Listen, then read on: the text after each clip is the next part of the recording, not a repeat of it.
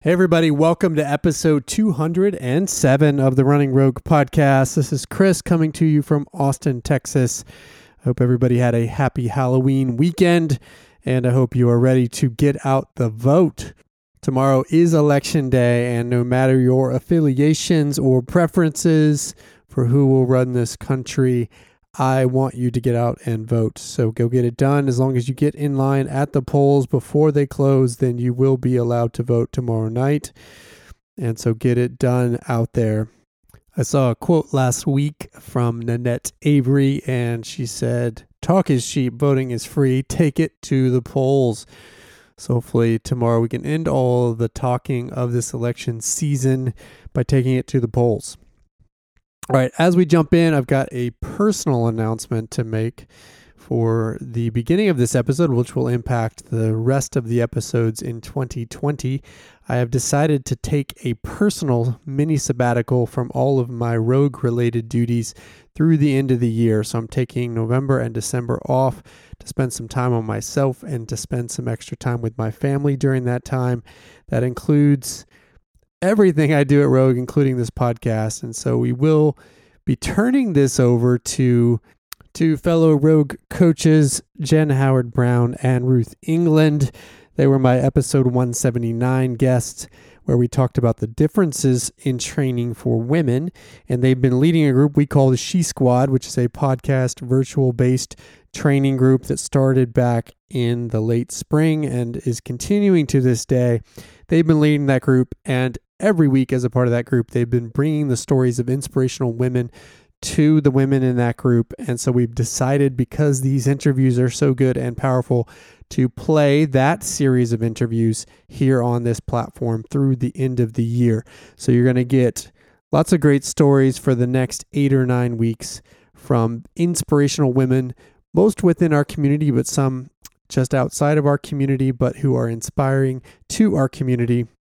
But none famous, all just what you might call regular women who are showing up in their everyday lives in ways that I think all of us can learn from, men and women. And so we'll be playing that series as I step away from my hosting duties through the end of the year.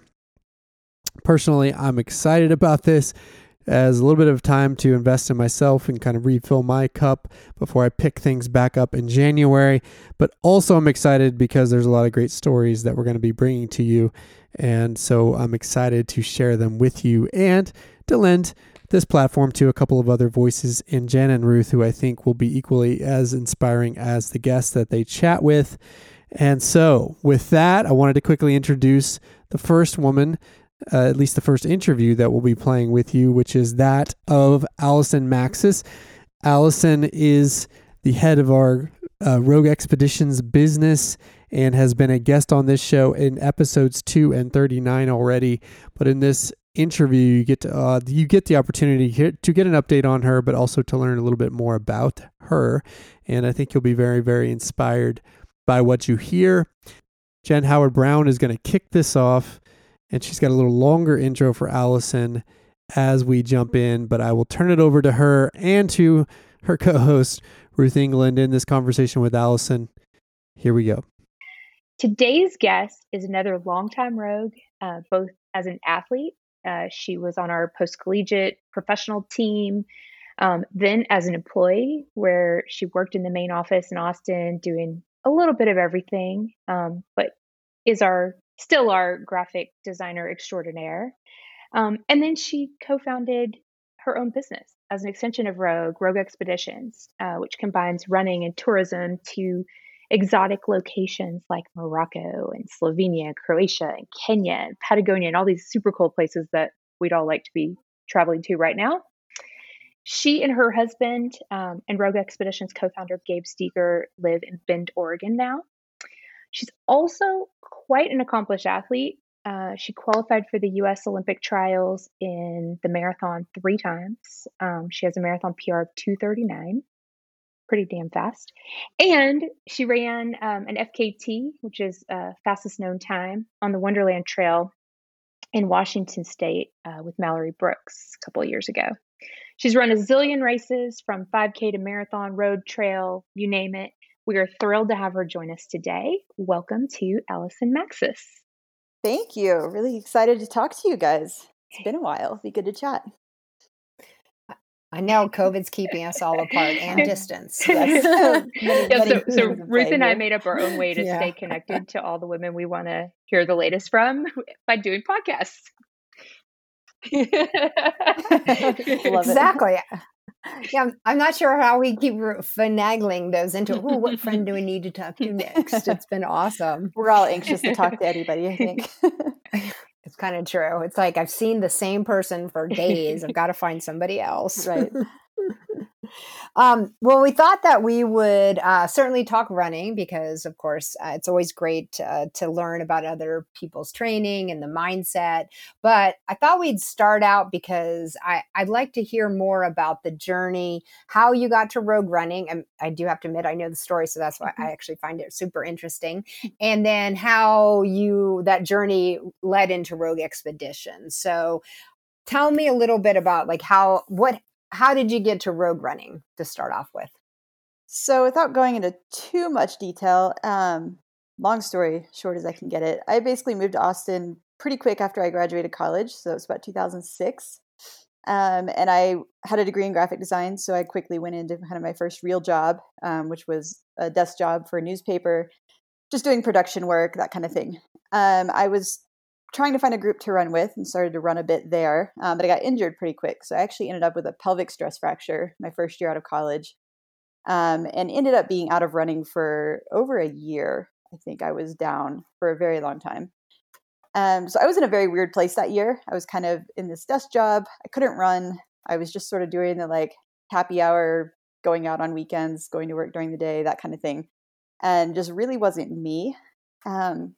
So after about a year of that, I guess in 2007, I had this travel itch. So I had backpacked Europe right after college briefly for about 6 weeks. That was kind of my first travel experience. I was hooked. I knew I wanted to do something kind of more challenging and bigger. And somehow I got it into my head that I was going to go teach English in Thailand. I think I heard of a friend who did it and just kind of went down a rabbit hole of research and kind of just had it in my head, like, this is what I'm going to do. Figured I was 22 years old. I had no mortgage, no relationship, no reason I had to stay in Austin at that point. So that was in my head. Before I had actually pulled the trigger, I actually met Gabe, who's now my husband. Fun story. We met on Match.com back before internet dating was cool. That's a whole other story, but that's how we met. But on our first date, it came up and we realized that we both had plans to move to Thailand the following year. This was in 2007. So he had just been laid off. This was kind of the start of the recession. He was being laid off, but he was kind of being paid state-on bonuses. He was in construction to finish his projects. And he was pretty excited about it. He was like, I'm going to have money and I'm just going to leave. I'm going to go travel. I just wanted to go do something different. So total coincidence. We were both eyeing Thailand. We hit it off and ended up 4 months later actually basically moving there together, which was kind of a big stretch. But we figured if we didn't get along, we could always, just go our separate ways as we had originally planned. So moved over there. I basically trained as an English teacher and taught English for one school term. I was really just doing it as a way to earn money to travel. I didn't really want to be a teacher. I still don't want to be a teacher, but it was a great experience. I learned probably more than my students did, but just a really good growing experience for me. So I did that. And then we just backpacked and traveled around for the rest of the year, basically all over Southeast Asia.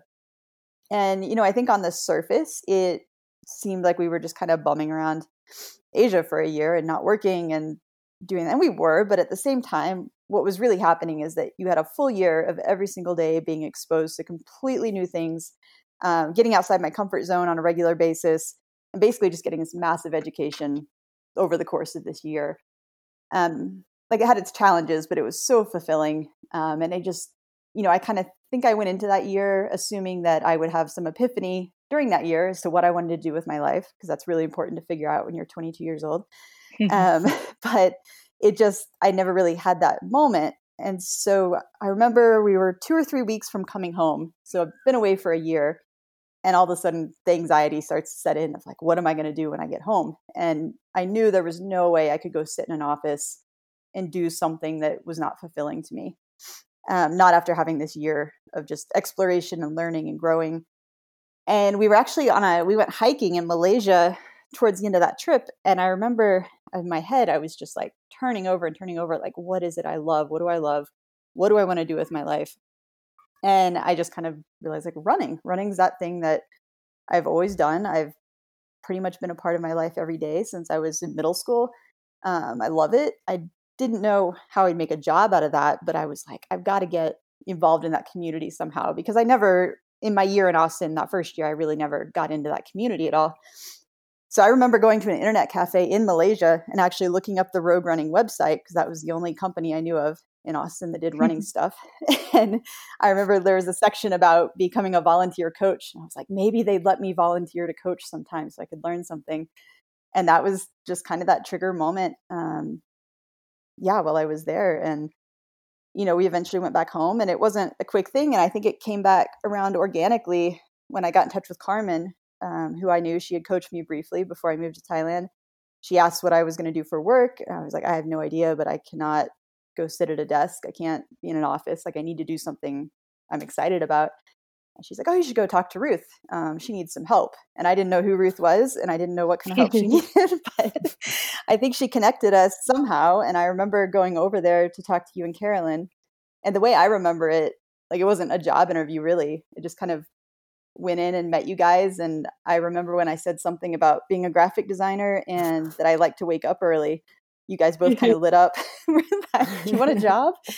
And that was kind of how it started. I think I just started part-time making maps and helping out on Saturdays, and it pretty quickly went full-time. And the next thing I knew, I was coaching marathoners, even though I had never run a marathon before. And yeah, it all just kind of went from there. Oh, it's so funny. I mean, the funny thing about it is that I remember Carmen saying, oh, you need to meet Allison. She ran with us. And I remember because you had actually you fundamentally looked different, like a year in Thailand, sort of like just running a lot. And sort of, you could see the freedom in you kind of had taken hold. And I was like, I don't remember this being the same person. I don't know who she's talking about, but yeah, I know you said graphic designer, and I'm like, oh yeah, hired. I don't have to design t-shirts of do something that I can really do. So I guess the question I have is, so when did the Rogue Expeditions thing come into, like, how did that develop in your mind while at Rogue? Yeah. So, I mean, I think if I really look back now, I think there was always a sense. I remember you and Steve both at times having conversations or saying things like, if there's something you want to do, just create it, and basically own it and do it. And that was always sort of the ethos at Rogue. I felt like, I remember we'd have those marketing meetings, we put on events, and there were no bad ideas. It was just, oh, I have this idea, and it's like, go for it, see if it works. So I think that was probably already in my head, but it all came from that trip to Morocco. So in 2012, I had just run my first Olympic trials. That year I was training with Rogue AC. I guess it was Team Rogue Elite back then. And I was in full on, 100-mile weeks, just hardcore training, working. That was my life. And so it was kind of nice to have a break after the trials. Gabe and I had decided to take a vacation. We were both in normal jobs with kind of a normal 10-day trip we could do, and somehow we settled on Morocco. Still not quite sure how. I think we thought we'd go to Europe. Gabe was mostly interested in Spain and reading about Spain. We got sidetracked by Portugal, and we were like, that looks more interesting than Spain. And then reading about Portugal, start learning about Morocco, and just kind of realized that's where we want to go. We want to go to North Africa. So we end up in Morocco for 10 days or 2 weeks, and most part just traveled by ourselves. We were pretty diehard independent travelers. The difference, of course, when we were in Thailand or in Asia, we had a whole year. So you had all kinds of time to figure everything out, travel really slow, go cheap, all that kind of stuff. Morocco was like, oh, we have 10 days and we have to figure stuff out. Like, you don't want to spend the whole time trying to figure out how to get to a hotel or order food. So it was different for us. That was the first time we had what I would call a normal vacation. And about a little over halfway through that trip, we happened to meet a guide named Hamid, who is now like a family member to us. But we wanted to go to the Sahara because we were in Morocco, and it was clear that we needed a guide or a driver for that. You could take yourself, but you'd be lost in the sand forever, and just seemed like a bad idea. So all week you're kind of getting not hassled, but you're in a tourist areas, right? So you constantly have guys that are like, hey, do you want to go to the desert? Come with me. And we were just in this mode of just saying no to everybody. And we're like, we're just going to go to the last town and we're going to find somebody and we'll hire him there. We actually met Hamid in a bigger town, and he approached us almost in the same way of just like, we were coming into the hotel we were staying in. He was in the lobby and he's like, oh, do you guys want to go to the desert? And we kind of automatically said no. And he's like, okay. And then he just kind of went away. We're like, that was weird. He just like took our answer. So we ended up actually talking to him, and just, you get a feeling about people sometimes, you just know. And he was someone that just like, your gut feeling was like, this is a really good guy. And like, I feel like he's going to give us a pretty cool experience. So we chatted with him. We wanted to think about it over dinner. It was just at that point, Hamid was just starting out. That's how he got clients, was just asking random tourists on the street if they wanted to go to the desert. He gave us his cell phone number. We went to dinner. We decided, you know what, let's just do it. We're never coming back to Morocco again. Let's spend a little extra money and do this like private trip with him instead of one of these big group tours.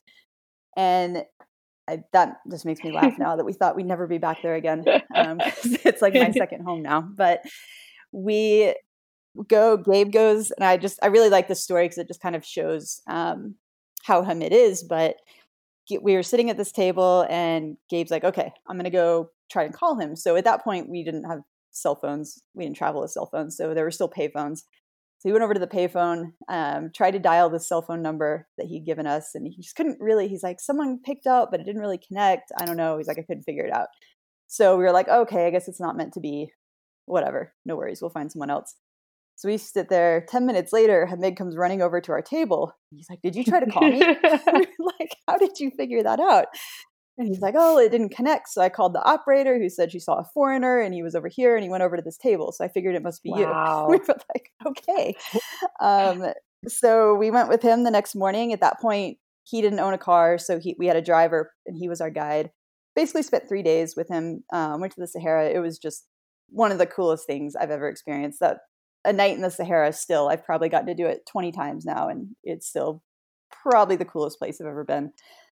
And we were all sitting around the campfire that night, and I had not been running at all that week. I didn't know. I was right after the trials, but also just there. I didn't know if it was safe, what I could wear, if it would be super weird for a woman to go out running by herself. I didn't know. But I had noticed all week that like there's trails everywhere. There's all these dirt roads. It's just a beautiful country, so much different terrain. And we kind of started talking about running, and Hamid said something about like, oh yeah, one time I had some French clients that wanted to run. So I just drove the car and gave them water while they went running. We were like, interesting. And I don't know, it was just something about like sitting around the fire in the middle of the Sahara and probably 2 bottles of wine in. And Gabe and I just sort of had this moment of like, we should bring some people here and do a running trip. And we insisted to Hamid that we were going to come back. And, he of course didn't really believe us, but he's basically inshallah, which is Arabic for God willing. It's kind of the response for anything, like hopefully, but yeah, probably not.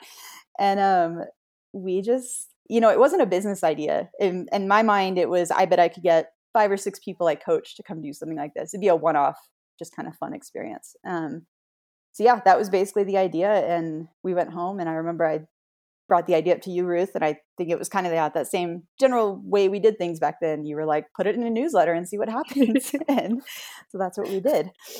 Yeah, that was kind of the start. Like that is fascinating. I had not heard that story. I had not heard that story before. I love the genesis of Rogue Expeditions.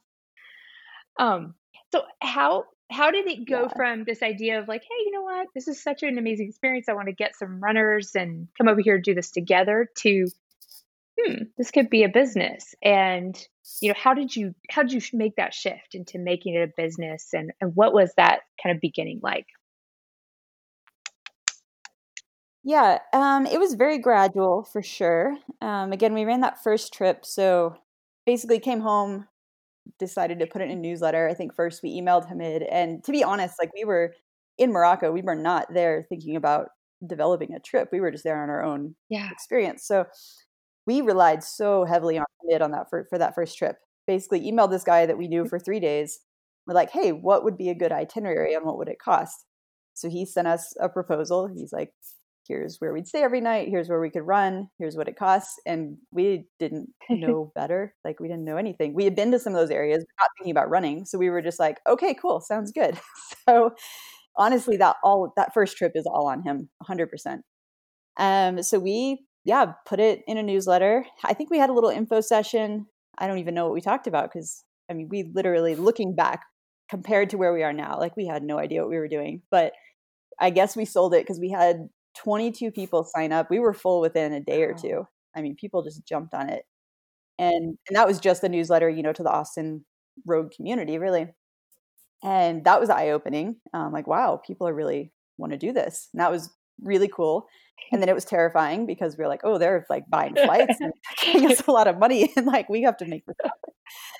Like, this is actually going to happen. And we put so much trust in Hamid, and I never had any reason to doubt him, but there's always that, deep down, like, is this guy in North Africa we met for 3 days, like, is he going to be there when we get there? I don't know. And he was, and absolutely knocked it out of the park. Those guys were amazing. We still work with all the same people today. So that was a huge boost, seeing that people wanted to do it. We knew we would do it again because, once we're in that first trip, it went really well. We knew we would do that Morocco trip again. I still don't think we were at a point of thinking like, oh, this will be a business and we'll make our living from this. Gabe was taking just vacation time to do it. We did our first Tahoe trip that same year. This was 2013 was when we actually ran the first trips. And that was because Nicole Bowler, who I ran with, her family had a cabin there. And she basically was like, oh, you guys should bring people there. Like, I knew nothing about Tahoe. I'd never been there. I didn't even know about trail running, nothing about it. But we're like, okay. And Gabe had a job. So that was actually Eric Stanley and I kind of took some of his people he coached in the trail group. And, looking back, like, those trips they all went really well. And they were a huge piece of launching further growth and creating, what we have now. But looking back, I mean, it was so rough around the edges. Like, we've evolved so much at this point. Like, the run routes, the logistics, just the knowledge we have, our guiding skills. I mean, we're actually professionals now. I think at that time it was just like, let's go see. But I think that's why it worked. I think people liked it. You felt like you were on an adventure. You were, all kind of in this group figuring it out together. But we were lucky. We just had really great people to work with. And the evolution of most of our destinations has been just meeting the right people at the right time and having that gut feeling. There are very few of our destinations we've sought out. It's been more that someone comes to us and we just know that's the right fit. I guess it wasn't that long, because 2014 is when Gabe left his job in construction management. So that was the year we decided. He had already taken all his vacation time. He had taken his sabbatical and was basically at the point of like, we're going to do this or we're not going to do it. And someone on our first Morocco trip had introduced us to Kanuthia, who we work with in Kenya.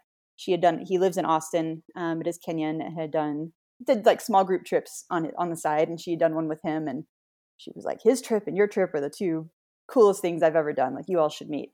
So we did. And, Kenya came about, and it was just like, I think there's something here. Like, people clearly want to do this. So yeah, we took that plunge in 2014, and it took a while to get to where it was self-sustaining, but we were able to fully focus at that point. And that's where we really, I think, saw that it could be something. Amazing. So cool.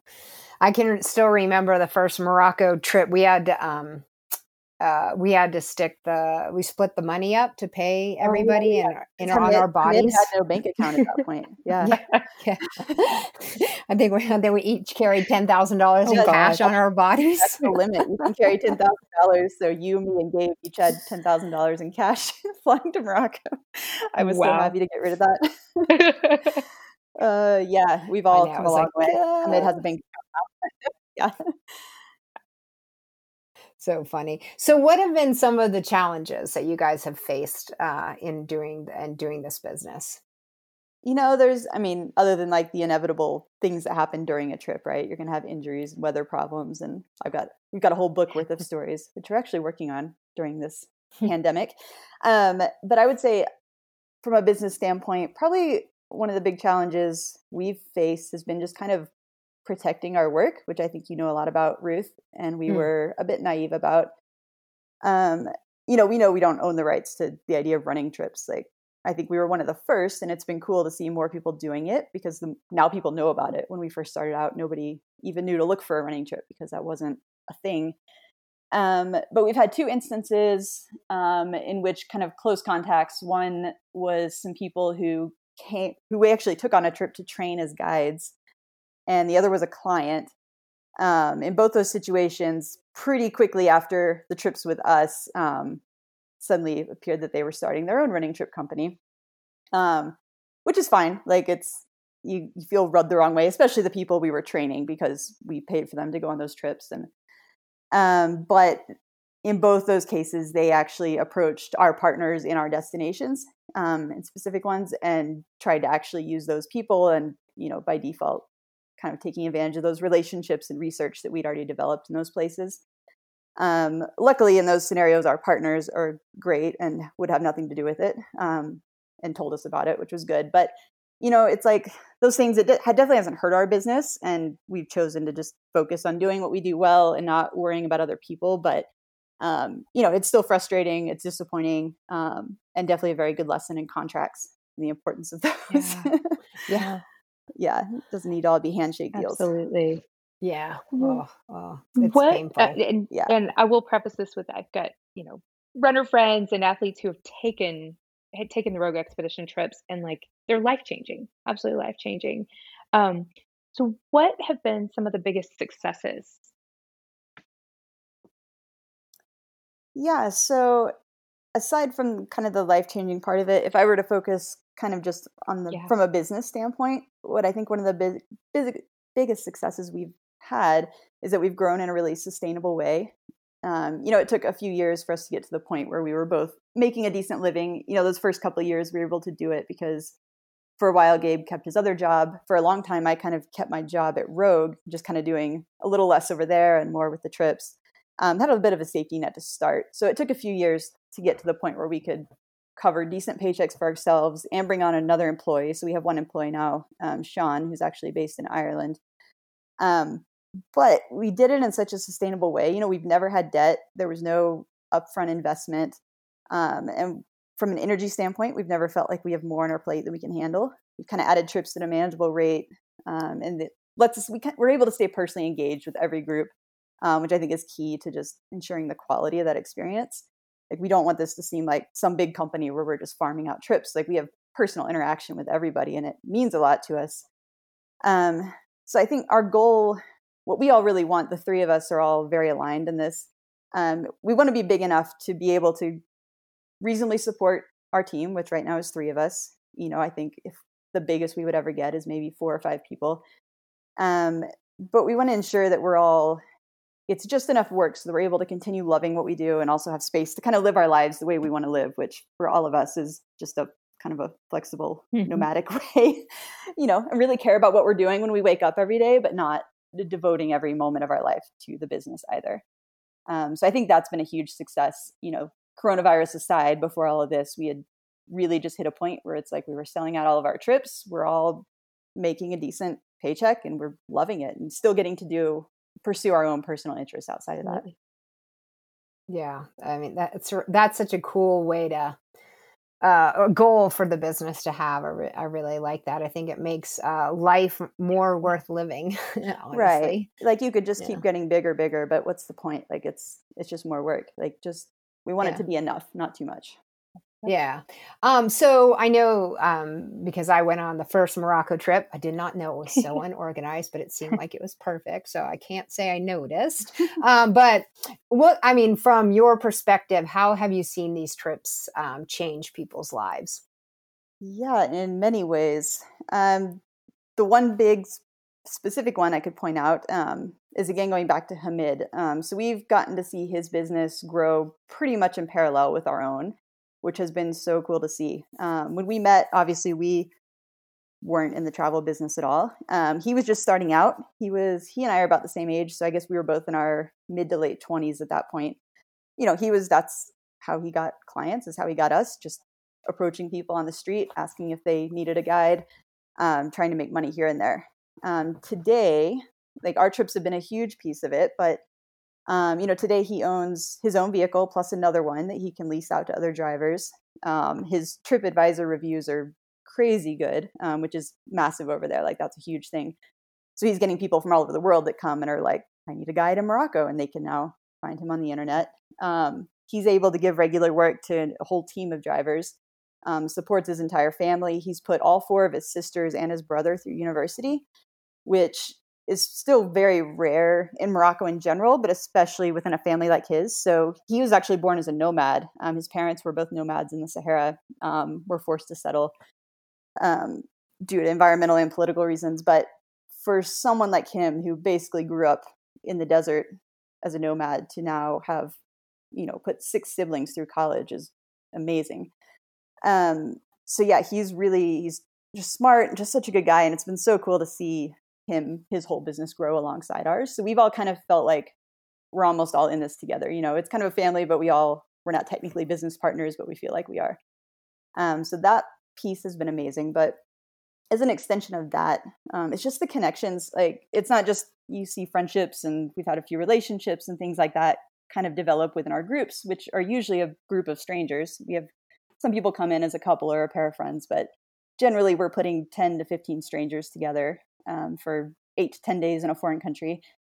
But it's been so cool to just witness people have their worldviews expanded. We've had a lot of people who have left the country, the US or wherever they are, for the very first time to come on a trip with us. And seeing somebody see the world for the first time is one of the coolest things ever. Just watching those light bulb moments, and you just start to just realize how much is out there. I've loved, just that ability to break stereotypes, bridge cultures. You see clients get out of their comfort zone, whether that's walking around Marrakesh by themselves or, getting on a trail that's super challenging. Maybe it's a ridge line that they're not comfortable with and realizing they can do it, or someone just doing the longest run of their life. We get that all the time. In all those ways, it's just so cool to see people achieve things they never thought they could. It's hard to describe, but it's very life-changing for a lot of people. I think our marketing tends to focus on like, go run in a beautiful place and see all the views, and the views are amazing. Like, I'm not downplaying that at all, but that's definitely not what really impacts people. I think it's just travel in general is just so transformative, and it's so cool to get to facilitate that. Absolutely. I've loved, your photography, like the photos along the way, the places that you guys travel to, the views. I mean, it is just remarkable. Yeah. But I love this Hamid story, and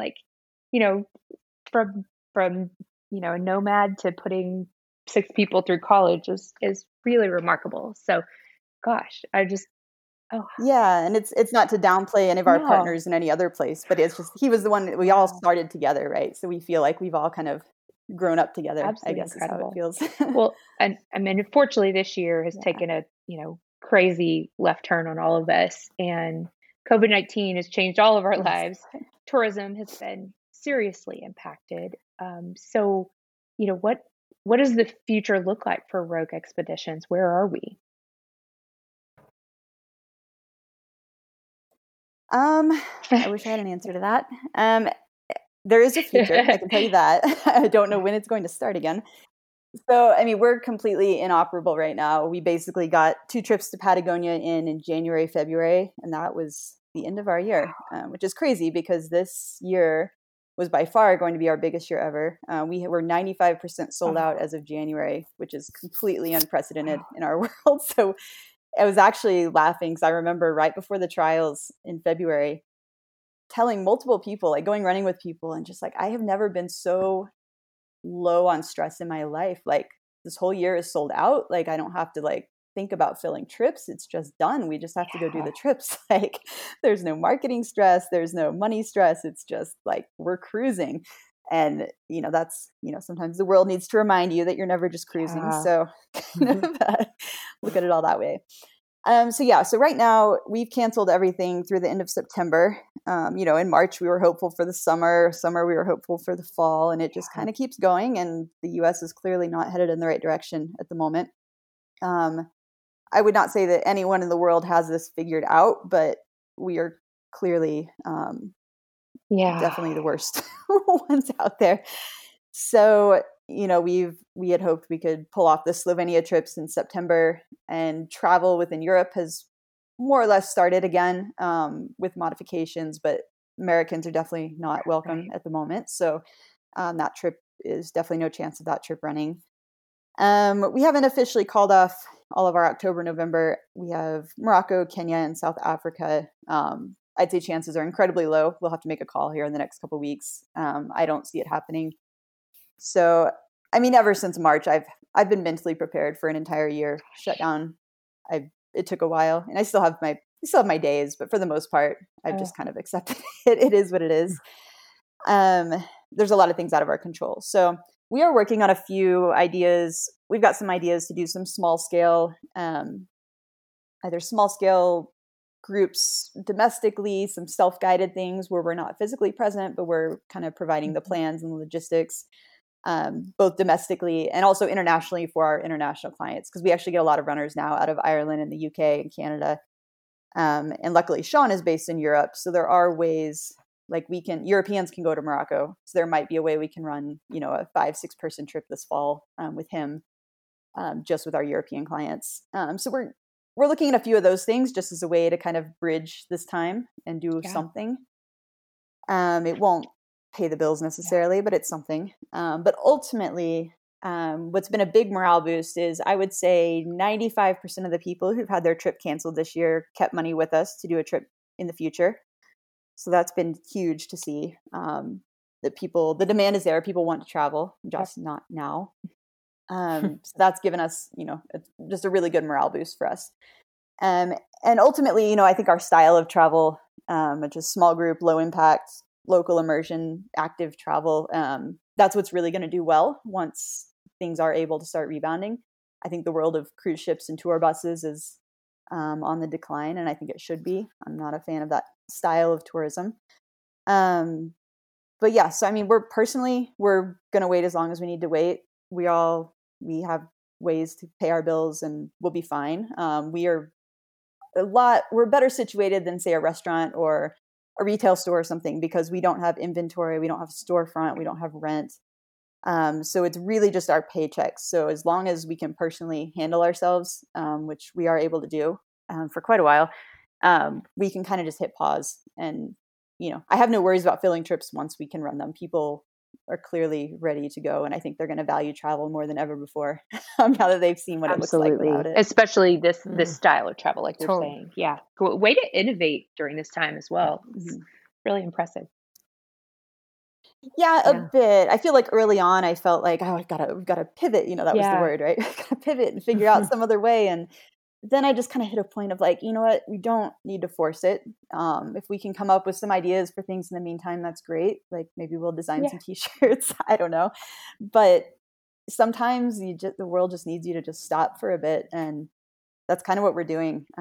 So it's just kind of a wait and see game.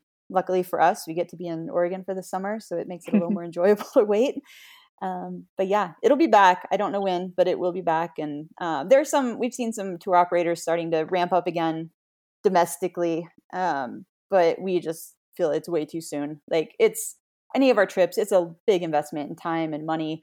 And I don't want people to have to do that if they're not going to get the full experience. Like that's human connection's a huge piece of what we do. And I want it to be the real experience. That makes sense. Yeah. What advice would you have for somebody starting a business who had a dream like you guys, or some sort of a dream? So what startup business advice do you have, I guess? I would say like, just do it, but also don't be reckless about it. I think there's always this tendency to tell people like, just go chase your dreams. And I am behind that, but I think you should also have your ducks in a row and be responsible so you can actually make it succeed. I think people look at, you guys started a running travel company. Like that's a huge risk. And I guess, but honestly, like on a personal level, we did it because we were able to, because we had long lived well below our means. We had made some real estate investment literally as a way of hopefully we could have more freedom when we get a little older. We held on to day jobs for quite a while we got it going. Again, we got to start it with no upfront investment needed or anything like that. So honestly, on a financial side, we didn't really have any risk, which had that takes so much stress off when you don't have that risk and that hanging over your head. It let us focus completely on building something amazing. And we knew that if it didn't work out, we weren't necessarily going to lose a lot. So we actually did it in a very safe way, I would say. So I would just say have some things, have a backup plan, have some, think it through, but do it. And definitely don't let a lack of like business experience or expertise be a barrier. Looking back, Gabe was in construction management. I was a graphic designer and a running coach. But somehow, we've learned how to manage every aspect of running a business. If you just start and it means enough to you, you're going to figure it all out and you're going to learn it all. What I've realized is nobody's an expert. I don't think anybody knows what they're doing, really. And I think I learned a lot of that working at Rogue and with you, Ruth. I think just that, Gabe came from a bigger company, really big company. I came from the startup side of things where we're, hand making trail race awards and, debating over whether we should spend $10 on office supplies or not, things like that. And I think it was a cool mix for the two of us to come into with having both those sets of experiences. But yeah, it really just kind of, I think being at Rogue made me realize like, you just got to start doing it. Like you're going to figure it all out. Nobody's an expert. And yeah, and if you care about it, it'll work. It's great advice. Awesome. So let's shift gears a little bit. Let's talk about your running background. So we all know running teaches us a lot of lessons. I assume that some of that running lessons and success influenced or helped you with your business. Can you talk a little bit about like what running has taught you and how you've applied that? Yes, I would say there's a ton of analogies to make between running and running a business. Probably the easiest one is the ability to accept that there will be hills and valleys. That was always a phrase I liked in marathon training. In training, you're going to have good days, you're going to have bad days. Having a bad day doesn't mean there won't be a good day after that. You just have to realize those things ebb and flow. In a race, it's similar, right? We've all done marathons. So you have those moments where you feel invincible, on top of the world. And then 5 minutes later, you think you might die. We've all been through that. And I feel like running a business is very much the same experience, often on an hour by hour basis of just thinking you've got the best idea in the world and everything's great. 10 minutes later, you feel like the world's crashing down around you. So you have to have some level of resilience and faith in knowing that tide will change if you just keep moving forward. I think that's extremely applicable in both running and in running a business and has been really, really good for me to draw upon. And then I think this kind of goes back to when I was talking about, having some people kind of take the idea and contacts. And but I think just running your own race, like for me, all my best performances are when I focused totally on what I could do and didn't really worry about what anyone else around me was doing. Not to say I wasn't competitive, but in something like a marathon, something long like that, really have to just focus on my own race and execute to the best of my ability. And I think that's been key in building a business as well. I mean, there's no reason, and you want to pay attention to what other people are doing, but we're not all trying to build the same business. We don't want carbon copies of each other. And that's not how good ideas come about. It comes about by doing your own thing, and really just paying attention to the trajectory of your own business. So I think that's been a good parallel. Then just general confidence. We all know in running that when you have those moments, you see your hard work pay off and you do something or you run faster, longer than you ever thought you could. That influences every piece of your psyche and I think spills over into every area of life. So that's been massive for me.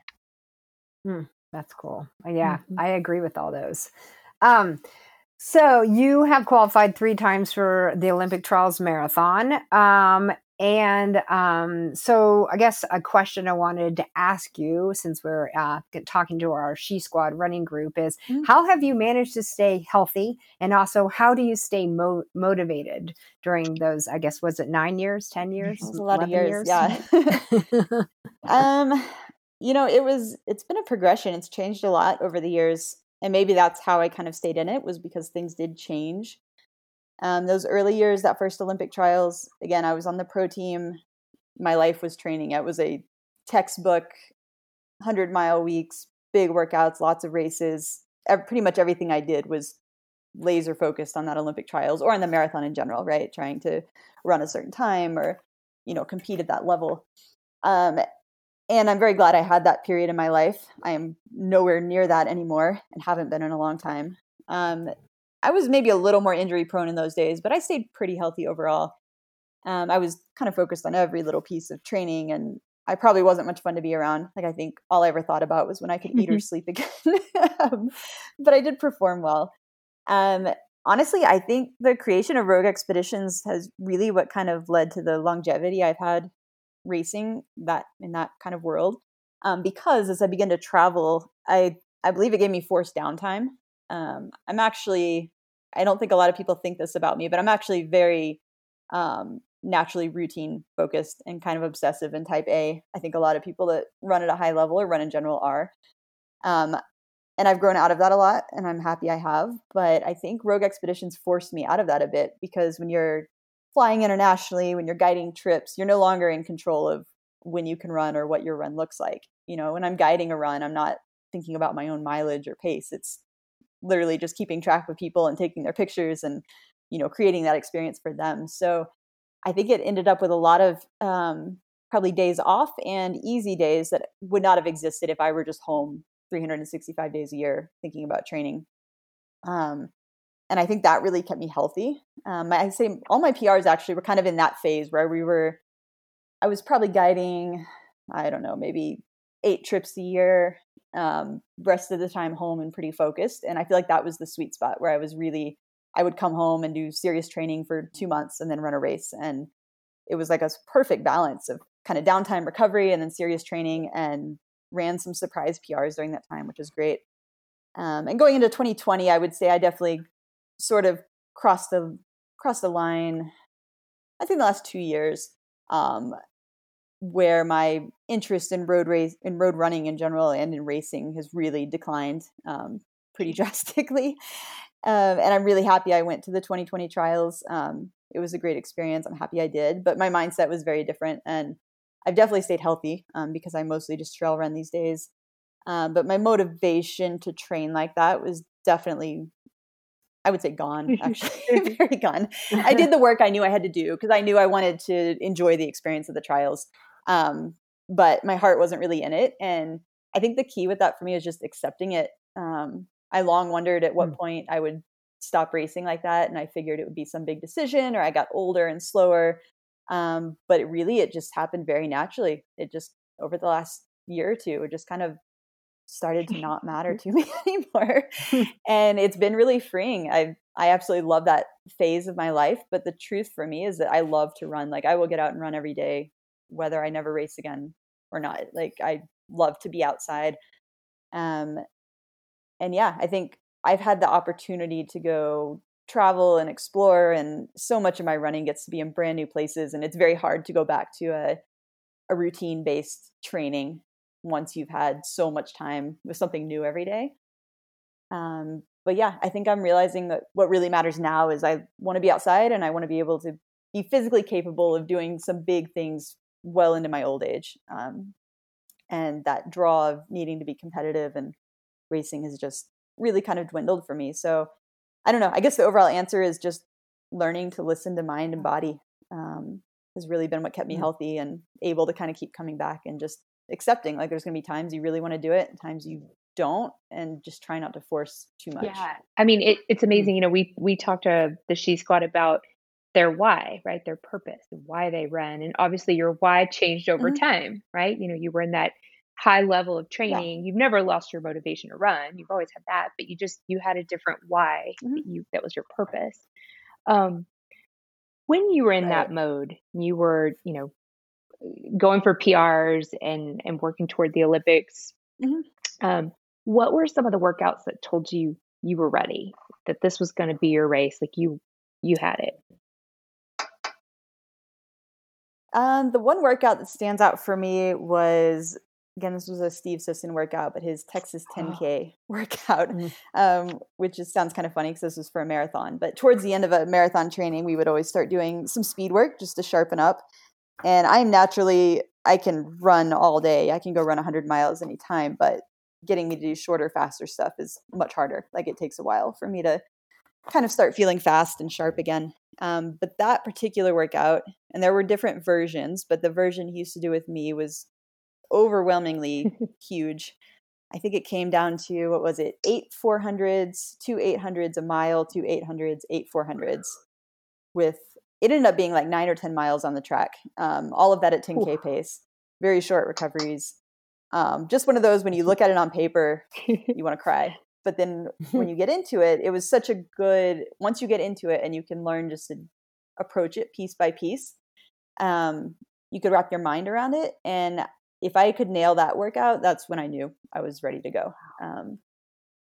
That was just the one for me. I always want to do that workout about a month before the marathon.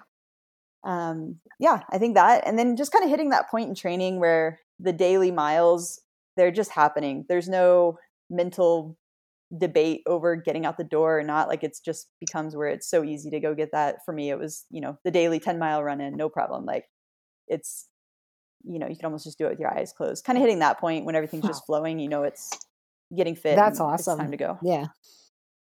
Oh, man, that 10K workout, that's a hard killer. Yeah. I have to keep it's that a big one. Yeah. It's a big one, but I loved it in a weird way. Yeah.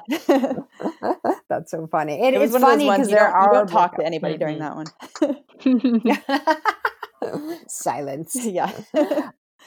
So one of the reasons why we started the group wasn't just to have a women's group, but also because it's we both picked up Stacy Sims' book called Roar, and she's a PhD who focuses on hormones and how they influence your training and your recovery and your eating. And so I just was curious, since that's our book group, we talk about it every Thursday evening, if you ever had any coaches who tried to integrate like your hormones and your cycle into your training. And if so, what did they ever say? Or was that something that never really came about? That has never come up. I don't think it was on the forefront of conversation. And I've actually never had a female coach in my life in running. I've only had male coaches. I had female coaches in basketball, I think. But anyway, that had never come up. And honestly, I think I've thought about it recently thanks to that book. I actually haven't gotten to read it yet, but I have listened to some interviews with Stacy Sims, and I think it's super interesting. In my younger years, I feel like I had really no notice at all of monthly cycle or any difference of any time of the month. But as I get older, I think I notice more and more influence and on how it affects me mentally and physically and all of that.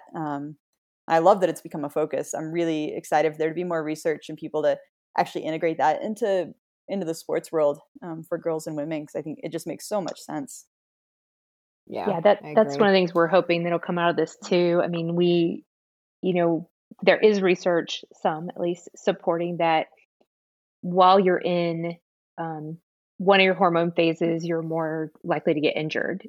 And even looking back, Ruth has, anecdotally, she's like, I think this happened every time at this point in my cycle. Yeah. So if we can help other female athletes start to adjust that way. So it's pretty amazing. Kudos to Ruth, who is really taking this to heart. She's even rewriting the training schedule for this group so that we can organize it around where they are in their hormone phase. So oh, wow. Pretty amazing. So cool. Yeah. No, I love it. I think it's, yeah. It's a huge potential. So what's next for you? I know you're in Bend, Oregon, you're exploring. Do you have any running goals, or are you just training for life? It's just life right now. I had the Olympic trials in February, which ironically was like the last thing that happened in the world, basically. And that was kind of the last big race plan I had, because my intention, I was assumed I was going to be traveling nonstop the rest of the year. And once I'm in guide mode, it's all the running is just, be fit and capable to be able to go guide on any terrain I need to guide on. I no longer have that, but I do have this brand new home base in Bend, Oregon. We just moved here in May. That was in the works long before we had ever heard of coronavirus. And luckily, you kind of just have this massive state and all these mountains and so much to go explore. So I'm honestly getting my fix in terms of travel and exploration and running. Been kind of just doing some pretty big runs now that the snow's kind of melted, kind of doing some big 20 to 25 mile adventure days. with some friends here, which has been great. And so Mallory Brooks and I, we're going to go do Wonderland again this summer. She was pretty fixated on it, and I was agreeable. I'm within driving distance. So yeah, we were actually supposed to go do that next week. But the park canceled their camping reservations the other day, not actually due to COVID. Well, sort of unrelated. I guess they have a lot of maintenance backlog because they were shut down in the early months. And so they're canceling camping reservations so that they can do tree maintenance in the campgrounds. Anyway, those plans are off now because there's nowhere to stay. So they're actually going to come here this weekend, and we're going to instead go run around Mount Hood on Monday, which will be a 40-mile run and about 10,000 feet of gain, I believe. So it'll be like a mini Wonderland. Wonderland is 93 miles. And I'm actually, I would have been excited to do Wonderland again, but honestly, there's so much I want to do here this summer, and I really don't want to be out of commission for a few weeks. So I think I'm kind of happy. We actually have shorter plans now. 93 miles would put me out for a few weeks. And yeah, there's too much I want to do, and the summer season's relatively short here. So yeah, it's all just exploration at the moment. Oh, sounds awesome. Yeah. Awesome. So one of the things I wanted to ask you to kind of share with everybody is what is one of your biggest running successes? Mm-hmm. And then as a backup to that, from any of your failures, have you been able to like change that and turn it into a positive or at least a learning experience? So I guess first, what's your biggest running success in your mind? Without getting too big picture about it, if I were just thinking on specific races, because that's an easier way to answer that question, I think the one that will always stand out for me would be 3M in 2015, the only time I ran 3M. And that one, it's a half marathon in Austin. It's a fast course, so I knew it would be fast. But at that point, I had qualified for the trials and the marathon several times, but I had never run the half marathon standard, which was sub 1:15. I had run 1:15 something a few times. And so I just wanted to prove to myself I could do it. So went into that race pretty sure I could run under 1:15. Allie Mendez, now Allie Cleaver, was in that race. And at that time, we were friends, but there was definitely some competitive energy between the two of us. She was just out of college. Definitely, I would say faster than me. I had the marathon experience, but she had the turnover. And I remember I was supposed to run that race, and it sounds silly, but it was going to be my race, right? Like I was like, I'm going to win this race and I'm going to PR. She was supposed to race something else. And at the last minute, switched into 3M. And I remember like kind of internally like, oh man, come on. Like now she's going to win, but we went into that race, and it was the first time I really raced in a distance event. I was a good racer in cross country and like 2 and 3 mile things in college and high school. But when it came to marathon, half marathon, I felt that they were so long. I needed to be very calculated and run very much to my plan, exactly the paces I, strategized for. And in that one, I just kind of went into it, and something clicked, and I decided I was going to race that day, and I was not going to worry about what our pace is or if I'm running too fast. Like I'm just going to go for it and see what happens. And we did, and we went back and forth that entire race. I remember thinking I would start it and, go out in like 5:40, 5:45 pace and go down from there. We went out in 5:25 and pretty much hung at 5:30s for the next 8 miles, something I never imagined I could do ever. I remember just kind of internally panicking, like any moment now, I'm going to explode. And it just didn't happen. And I did end up winning, but we both ran 1:13 and change, we ran a solid 2 minutes faster than I thought I would ever run in the half marathon. And that was just I can't think of any other race where I've run that much faster than I possibly believed I could. And that was just one of the coolest feelings. And getting to do it in your hometown, seeing all the friends out there. And it was a great day for everybody that raced. But yeah, that one stands out as it was a huge confidence boost for me and my ability to actually just go race and not fixate on the details so much. That's cool. Yeah. So cool. Yeah. And then any failures that have happened racing that you've been able to turn into a positive, or at least find some positive in it? Yeah, I would really not so much a race, maybe not so much a failure, but I would actually like talking about the that pelvic fracture I had back in 2007 when I first moved to Austin. that at the time was the end of the world. I mean, I couldn't run for a year. I kind of assumed I'd never run again. It just did not seem to heal. And looking back, it's obvious why I didn't heal, because I cross-trained like crazy on it. But it was just kind of this moment of like, this whole year I can't run, I can't be with the people I want to be with. Like it was depressing. I mean, I was aqua jogging at a 24-hour fitness at 4 a.m. before going to my desk job every day. Like it was the most depressing year. But in the scheme of things, looking back, like had that not happened, I don't think I would have met Gabe. I definitely don't think I would have moved to Thailand or done any of that. Like so much of that spurred from the fact that I was kind of unhappy and just didn't know what I was doing with my life without running. And I just was not in the place I wanted to be. And so I felt like I needed to make some huge change. And I feel like that's definitely why I decided to move overseas. Definitely the reason I had any interest or energy to like get on Match.com and meet somebody. You know, if I were running and healthy, I would be so absorbed in that world and training and racing and all of that I never would have had room to look outside of that bubble. So I actually am really, really happy I had that whole fracture experience. And if nothing else, going forward, when I've had other injuries, it has really helped me realize that they're all temporary. Get through it. You cannot run through it. It's not going to get better by running on it. And just learning to I think that's why I've stayed healthy, because something kind of starts to bother me, I'll just shut it down for a week or two. Like I know that's so much better than getting truly injured and being out for 2 months. And I realize that time will pass and it'll come back, and it'll be a distant memory. So yeah, really good advice. Yeah. I mean, one of my impressions of you all these years has been you were very methodical and deliberate and driven and motivated, but you did it with like a bit of like a relaxed grace to it. Like you weren't that, I mean, I know you were crazy obsessive or you wouldn't have been able to do the things you did, but at the same time, the way you approached it was just such a unique way. I gotta admit, it's one of the things I'd love to be more like that in a lot of ways. But yeah, for people who didn't get to see that.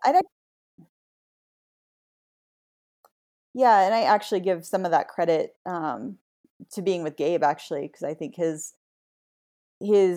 personality is very opposite mine in that way. I mean, he's methodical about certain things, but something like running, training, running, that kind of thing, definitely not for him. Any kind of sports exercise, it's all about having fun. Like he wants to do stuff that is fun and playtime, and the idea of like training for the sake of training just means nothing to him.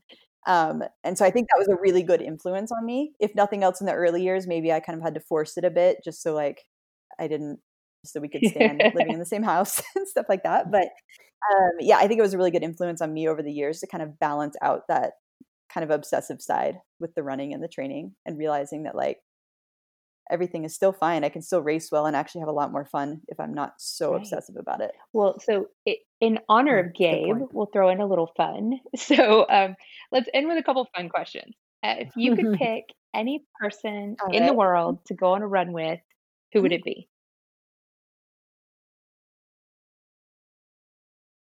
Ooh, right now running with anybody sounds like a treat. I've had a lot of that lately. I don't know. I mean, I think one person I've always thought I would love to meet or run with, in terms of like famous runners, would be Des Linden. I just feel like we get along really well. I always want to know if she's as cool in person as she seems to be. So I'll give that as my answer. It'd be pretty cool to run with her. I think that does sound good. I think y'all would get along really well. And she's super fun. Like I think she's into like bourbon and, like all this kind of fun stuff that you don't think of as, this high level marathoner. Yeah. Yeah, that's what I've always liked about her. She's outside the box, and that's always appealing to me. Yeah. So this is a tough question because, of course, you get to run in some of the world's most beautiful places, and you've run a lot of places. So do you have a dream run destination? Are you living in it? At the moment, it's pretty good. I'm pretty good out here. I can't name a single place that's like the dream, but I would say I can name a few places that are high on my list that I'd like to get to sooner than later. Definitely Peru has always been on the list. I would love to go do the Y-Wash circuit and just kind of fast pack that. That would be a lot of fun. The country of Georgia is actually very intriguing to me. That's a place we'd actually like to develop a trip eventually, but that's somewhere I'd really like to go explore. Known a few people now from there, have gone there, and it's just kind of one of those emerging adventure destinations that just really intrigues me. And then I think New Zealand, I don't even have specific places to run on my radar. I want to go there and be able to do the whole 2 to 3 months, rent a van and bum around. And I think that would be the perfect place to do it. So yeah, those are all high on my list right now. I love that all of our guests have cool. very different answers, right? I mean, no one has mentioned Georgia. Promise that you're completely unique. Yeah. That's awesome.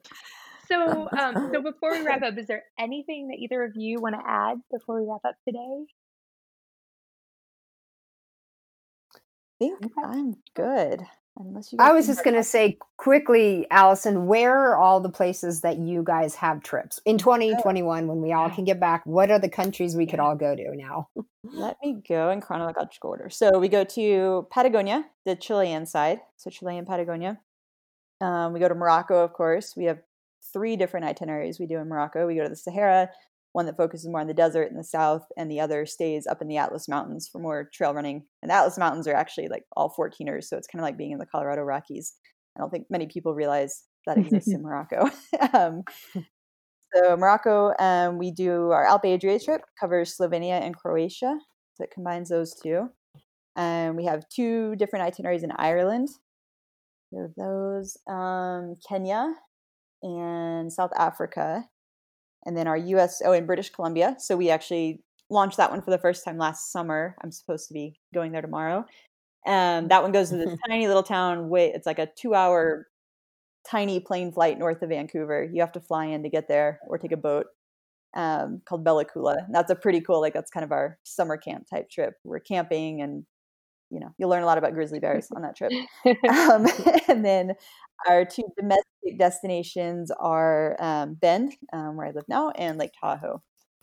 And then we were supposed to be adding a brand new trip in Nicaragua for New Year's this year. Highly unlikely it's going to happen, but eventually someday it's going to happen.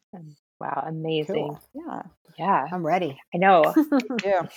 Well, thank you for joining us today. So She Squad listeners, you guys can learn more about Rogue Expeditions running adventures at rogueexpeditions.com. They're also on Instagram and Facebook, and the photography is unbelievable. I watch it in daydream, so you might want to add those to your feeds. And then also, just as a female entrepreneur, as a badass athlete, Allison inspires us with her creativity and fearlessness. We know you'll find inspiration in her life experience. So set your intentions and make it happen like Allison. Let's go She Squad. There you go. Allison Maxis, everyone, led in that interview by Jennifer Howard Brown and Ruth England. Thanks to all of them for being the first in this series as I step away from my hosting duties. I'm excited about that. I'm also already excited about coming back to you fresh with new content in January. As always, you can check us out at roguerunning.com or follow us on Twitter, Instagram, or Facebook at Rogue Running. Until next episode in this series, Ruth and Jen will talk to you then.